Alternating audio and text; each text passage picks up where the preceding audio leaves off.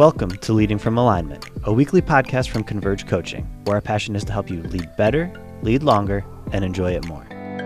Hello again. Welcome to another episode of Leading from Alignment with our good friend, John Opolewski, and a special guest. John, how are you today?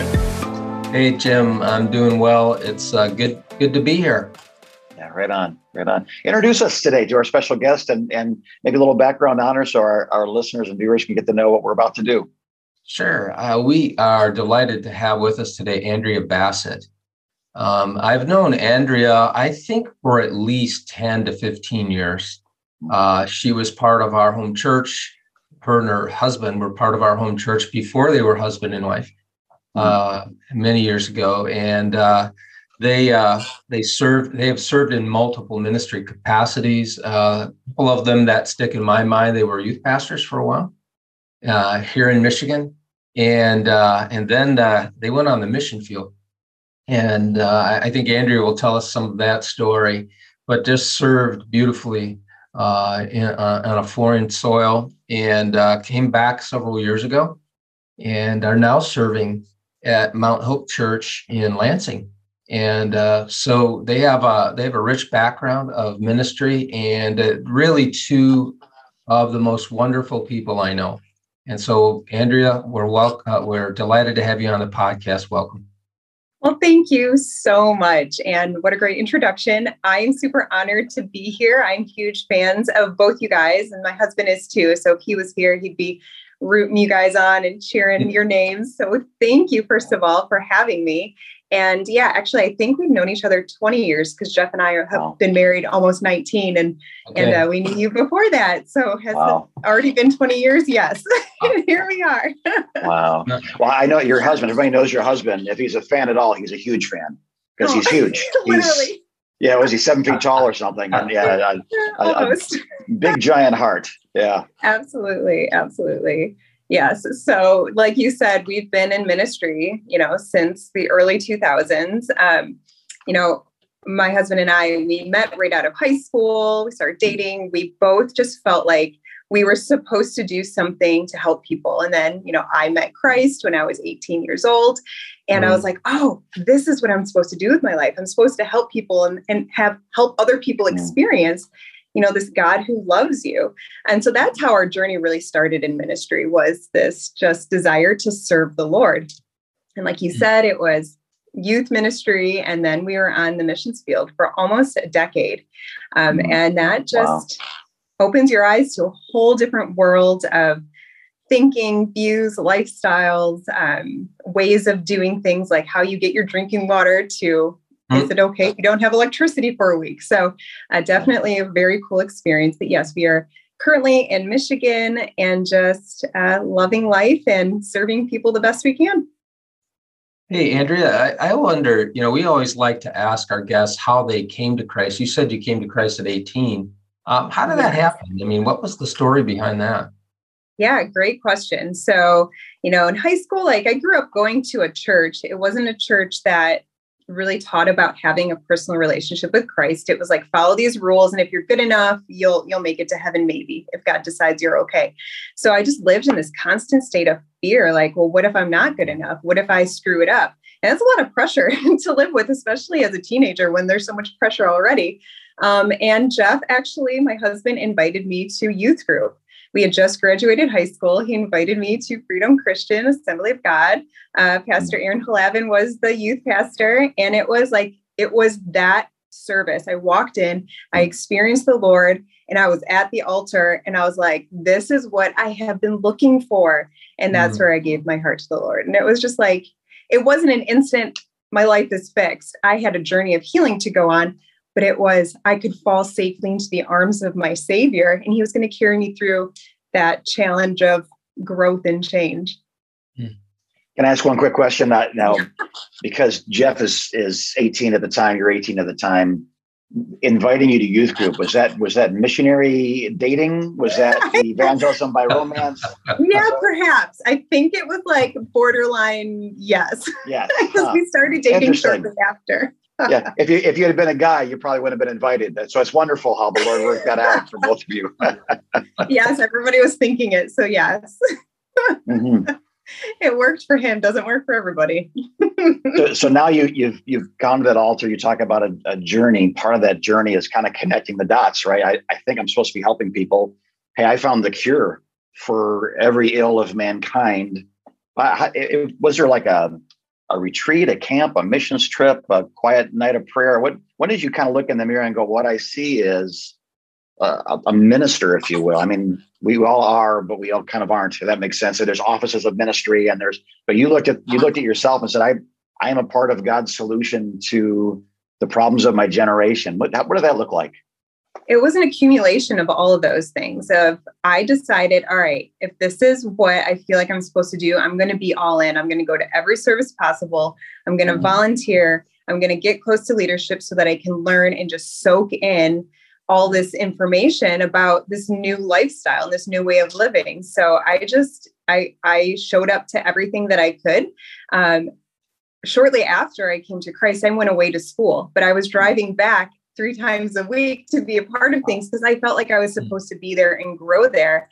And then the next semester I moved back home because that just wasn't sustainable. But yes, digging in I was just open to receive people's critique, people's advice. I just let myself be totally teachable because I knew that what I had before wasn't what was good for me. And if I was going to help other people, I needed to grow myself. Right.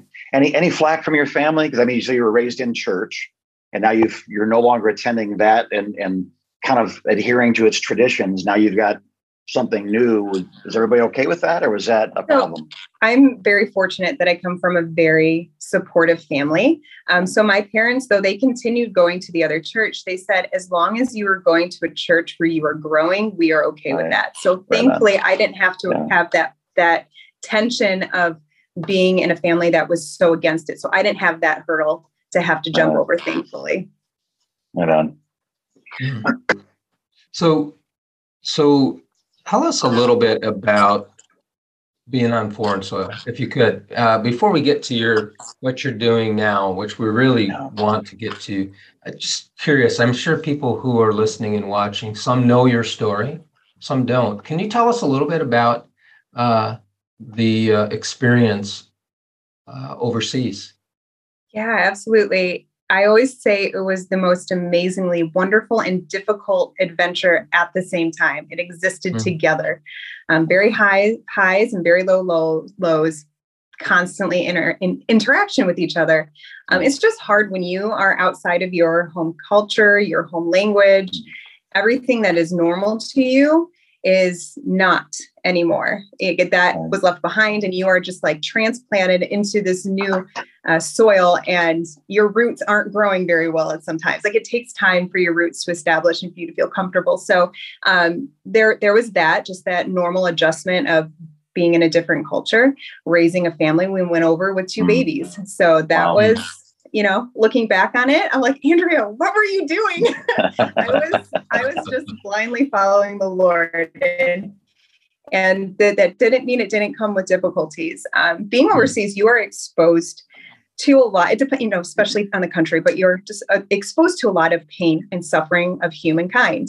And that can be very wearing on any individual. And then especially if you're going as a missionary to serve and you feel called to run towards the people who are hurting, it's that constant exposure to pain that we didn't not that we didn't take it seriously, but we didn't realize how deeply it affects you in the long run, which goes into why I started my business. But that chronic exposure to people suffering and pain, and then experiencing traumatic events yourself on the field, while trying to still be what you're supposed to be to the people that you're serving, to the people back home who are supporting you. It's juggling a lot of these different, very high stress elements while still preserving your own spiritual well-being and taking care of your family and doing the ministry and trying to figure out where you're going to find clean water because the water's been shut off for 2 weeks. So it's like, it's a compilation of a lot of stress, high reward. Absolutely. Amazing adventures, incredibly difficult at the same time. Right. Now, Jeff experienced, your husband experienced a an accident, is that what you call it? I mean, a severely broken, injured, spinal. Yeah. Could you tell us a little bit about that and how you dealt with that? Yeah, absolutely. In the moment, we didn't realize how serious it was. So we were exploring a new village to begin ministry in. We lived in a remote part of the mountains in the Himalayas, and access was very limited. So we had to hike in, and we're hiking as a family. And the mountain is getting steeper. The trail is getting smaller. So the kids and I staggered on the side of the mountain. There wasn't even a flat place for us. So like looking back, like, why were we even there? Like there's all these retrospect things that in the moment, you're like, this is what we're supposed to do. And you're not quite thinking those things through. So Jeff goes ahead and he's gone for like 20 minutes. And I just feel the Holy Spirit say, pray he stays on the mountain. And I was like, oh, Andrea, you're worrying. Stop worrying. He's okay. But I couldn't shake that. And so I just closed my eyes and I just prayed and I envisioned angels holding him on the mountain. And then I waited and it seems like forever. And so eventually I saw him hobbling. See, look at my voice is like, do you see that? Wow. I'm doing okay, but my voice is like, no, this is the scary part. He comes hobbling back to me. And I knew something wasn't right. And this is where the details of the event for both of us get fuzzy, which from a scientific perspective, I now know why. But in the moment, and there's so much guilt around why did we do what we did? Why didn't we do other things? But in this moment, he comes back and he said there was a landslide and he almost fell off the cliff. Now the trails are, maybe 4 feet wide. It's a mountain on one side, drop off on the other. Wow. So it's a miracle in itself that it wasn't a body recovery that I had to do. It was just getting him very injured off the mountain. He was hobbling. He had taken his backpack, cinched it. He knew something wasn't right in his pelvis. And so he emptied his backpack and used it as like a support system to his pelvis. And we were able to get down the mountain, get to our vehicle. By the time we got to our vehicle, he was in excruciating pain.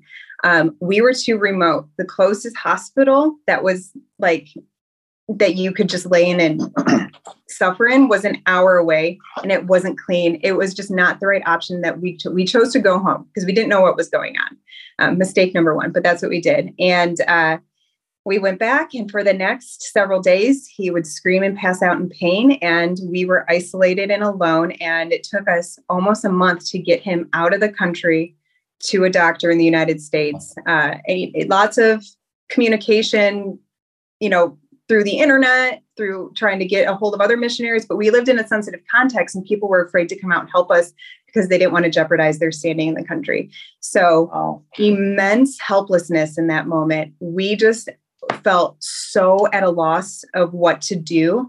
And, the clinical definition of a traumatic event is that it's a near-death or serious injury that you personally experience or that somebody close to you experiences. And there are other things that categorize also as a traumatic event, but the landslide was definitely criterion A for PTSD. And we fit it.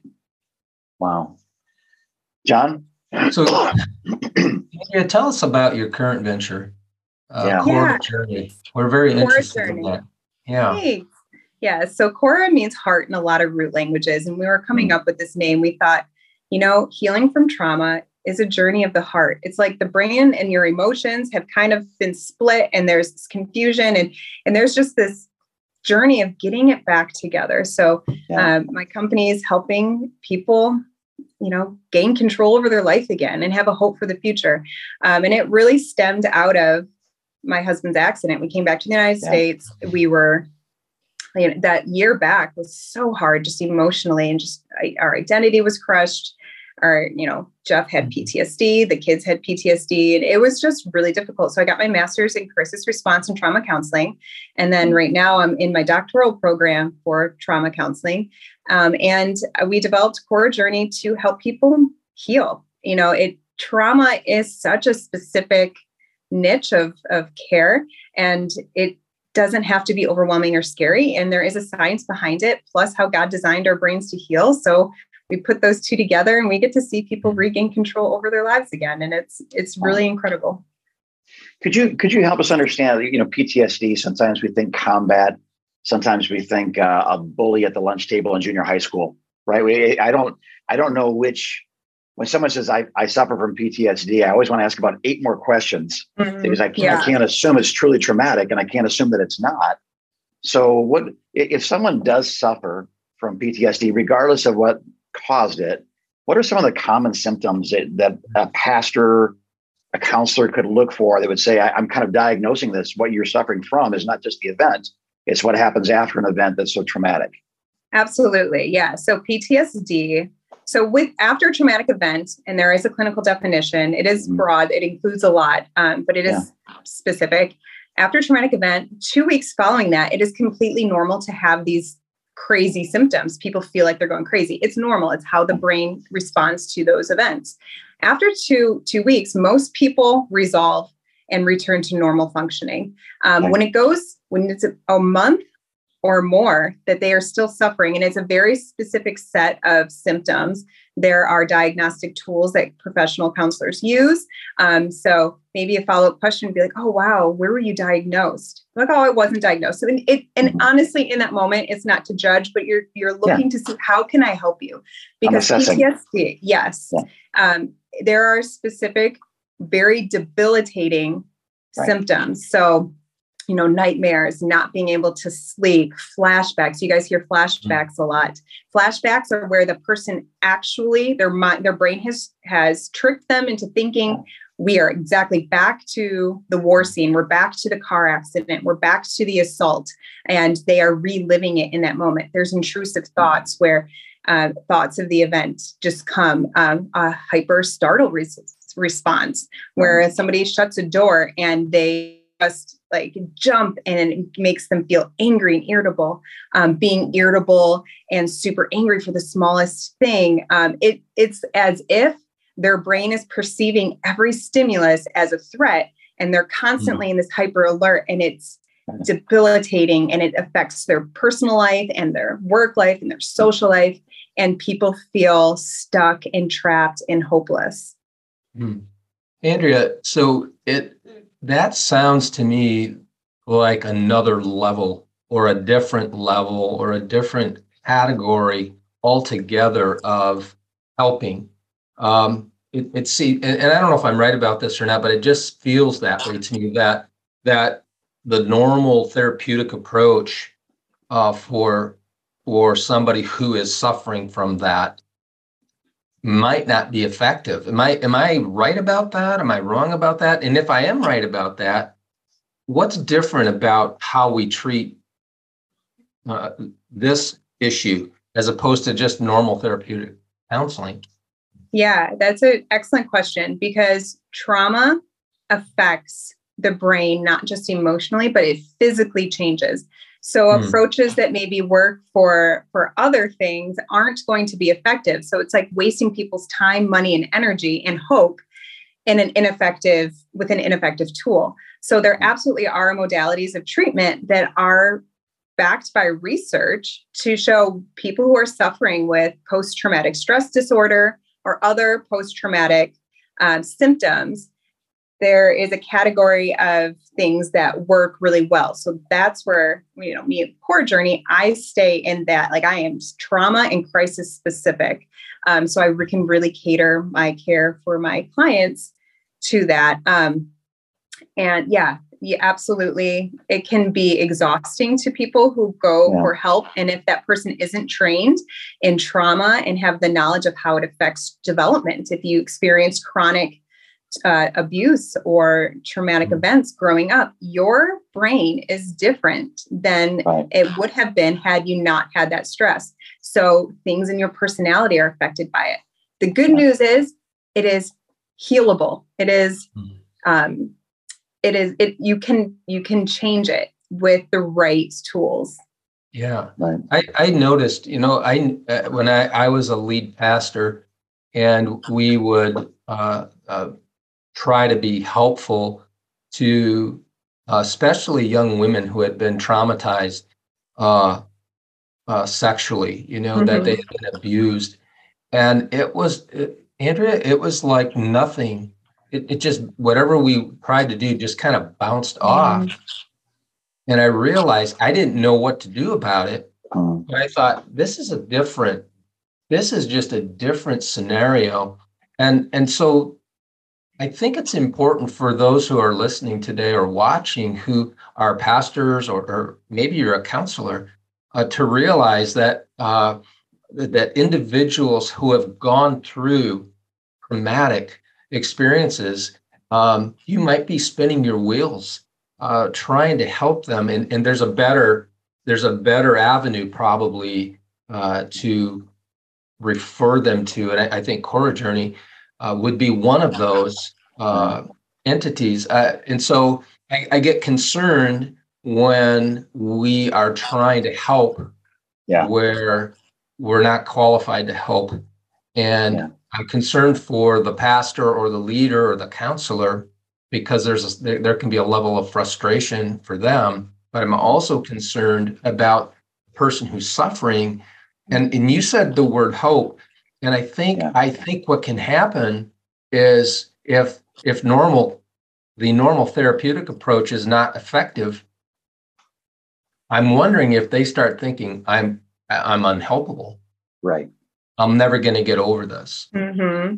Yeah, absolutely. The saying we use here when we're deciding whether or not we can help somebody is if our help doesn't help, their hope shrinks. So be honest in what you can do and can't do, because if our help doesn't help, they walk in with a marriage that's in crises. We can help them or we can't. Assess that. If we can't, we need to hand that hope to someone who is worthy of their hope.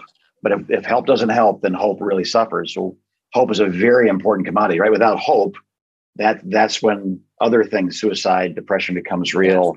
We don't have one problem now. We have no problems because we've quit, on life or marriage or friendship or the church or God or all those things in order. Yeah, absolutely. You said that so well.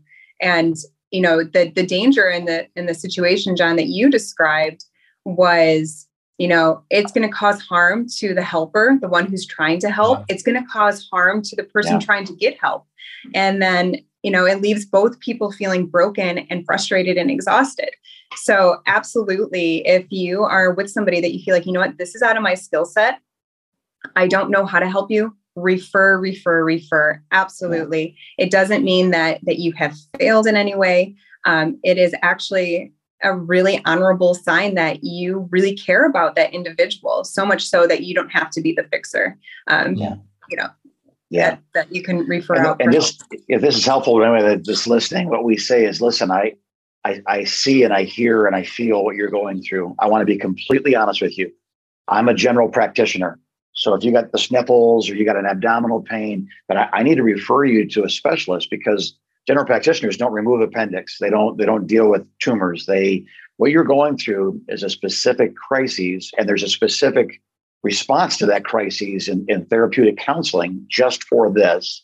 And I'm not going to waste your hope. I'm not going to, I'm not going to pretend I can help. It would be unkind of me to say I will help you. Now, maybe I can go with you. Maybe I can introduce you to. Maybe I can send a text to that person and you and the three of us to kind of, if you trusted me enough to tell me there's a problem, the best I can do is help you with that trust, to put you someplace that I trust, because I'm not the right person to fix this. But I love you enough not to say, not to try. And then blame you if you don't get better, Right. Yeah, absolutely. I think that's really, really wonderful. Can I ask another question? Because I think theologically, nothing's impossible with God, that the solution to every problem is Jesus. The Holy Spirit is the counselor, the comforter.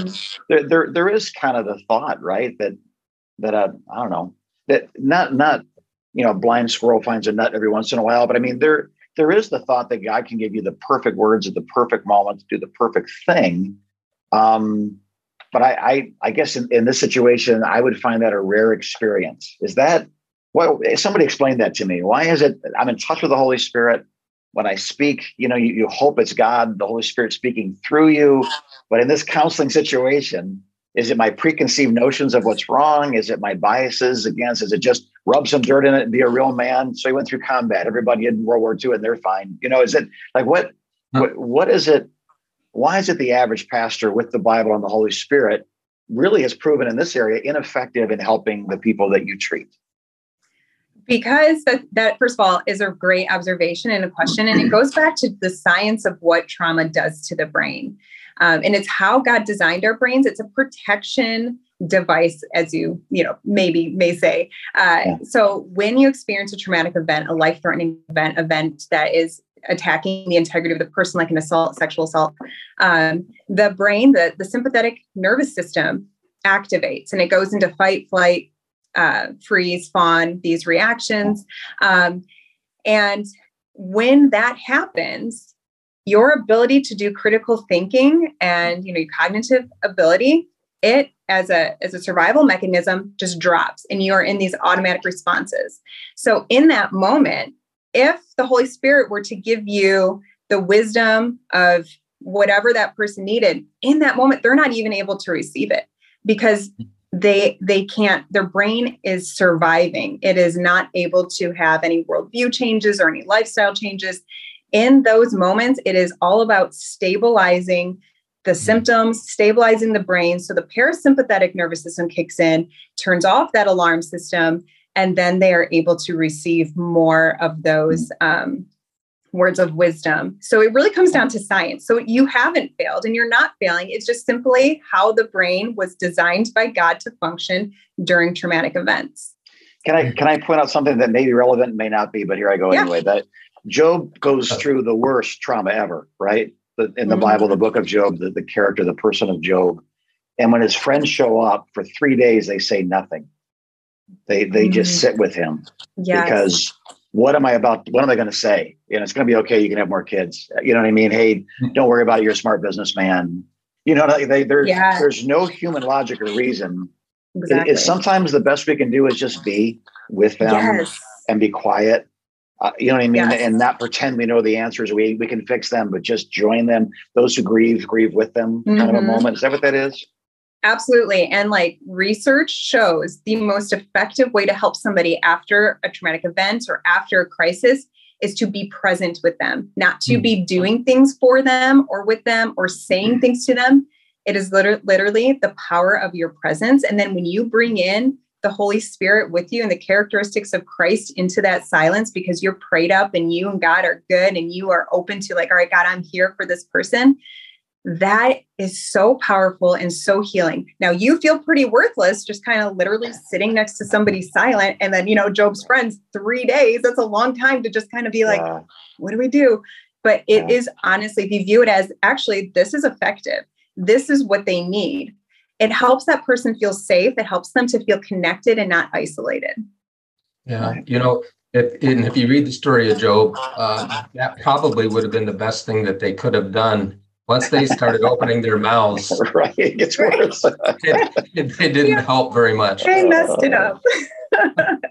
So, Andrea, we're bumping up against time here, and we have a lot more we'd like to explore with you. Would you join us for another podcast? Absolutely. Awesome. All right. Awesome. Jim, would you wrap us up? I think the number one question that if we know somebody or we are someone that needs to have a conversation is, how do I get a hold of her? How do I connect with the ministry? Now you said ministry, you said business, but it's a therapeutic business. Is ministry different than business? We'll get to that. Let's do that next episode. Let's do that next episode. How do we get a hold of you? How do we say, hey, my uncle just got home from blank and he's really suffering. How do they get a hold of you? I offer free 15-minute sessions to people who are like, hey, what's going on? So you go to www.corajourney.com. corajourney.com. Great. I'm always excited about the next episode. People say, what's your favorite episode? I always say the next one, because you just never know. Right. But I'm sincerely excited to continue our conversation. And to our dear listeners and watchers, I would just say this, let's be honest about what we can do, what we can't do, and what God wants to do. You don't have to fix everything, Pastor. You can't fix everything. It's a body. A hand can do what a hand can do, but a foot is a different tool for a different reason. And everything in the body of Christ has a purpose. Nothing's wasted. Everything has a moment where they glorify the Lord. And so I just would encourage you to be realistic. Don't be defeated in not being able to help somebody. Find someone who can. Converge is here. Cora Journey is here. Countless other things that God has birthed to be helpful to your people and in your circumstances are waiting for you. So get a hold of one of us. Converge Coach, If that's what you can do, if that's what we can do for you, if that's what you need, Cora Journey, if that's what you need, or, there's a lot out there. So God bless you. Do a great job today. It's Tuesday and you didn't quit. So congratulations on that, Pastor and leader. And we'll talk to you again real soon as you continue to lead from alignment.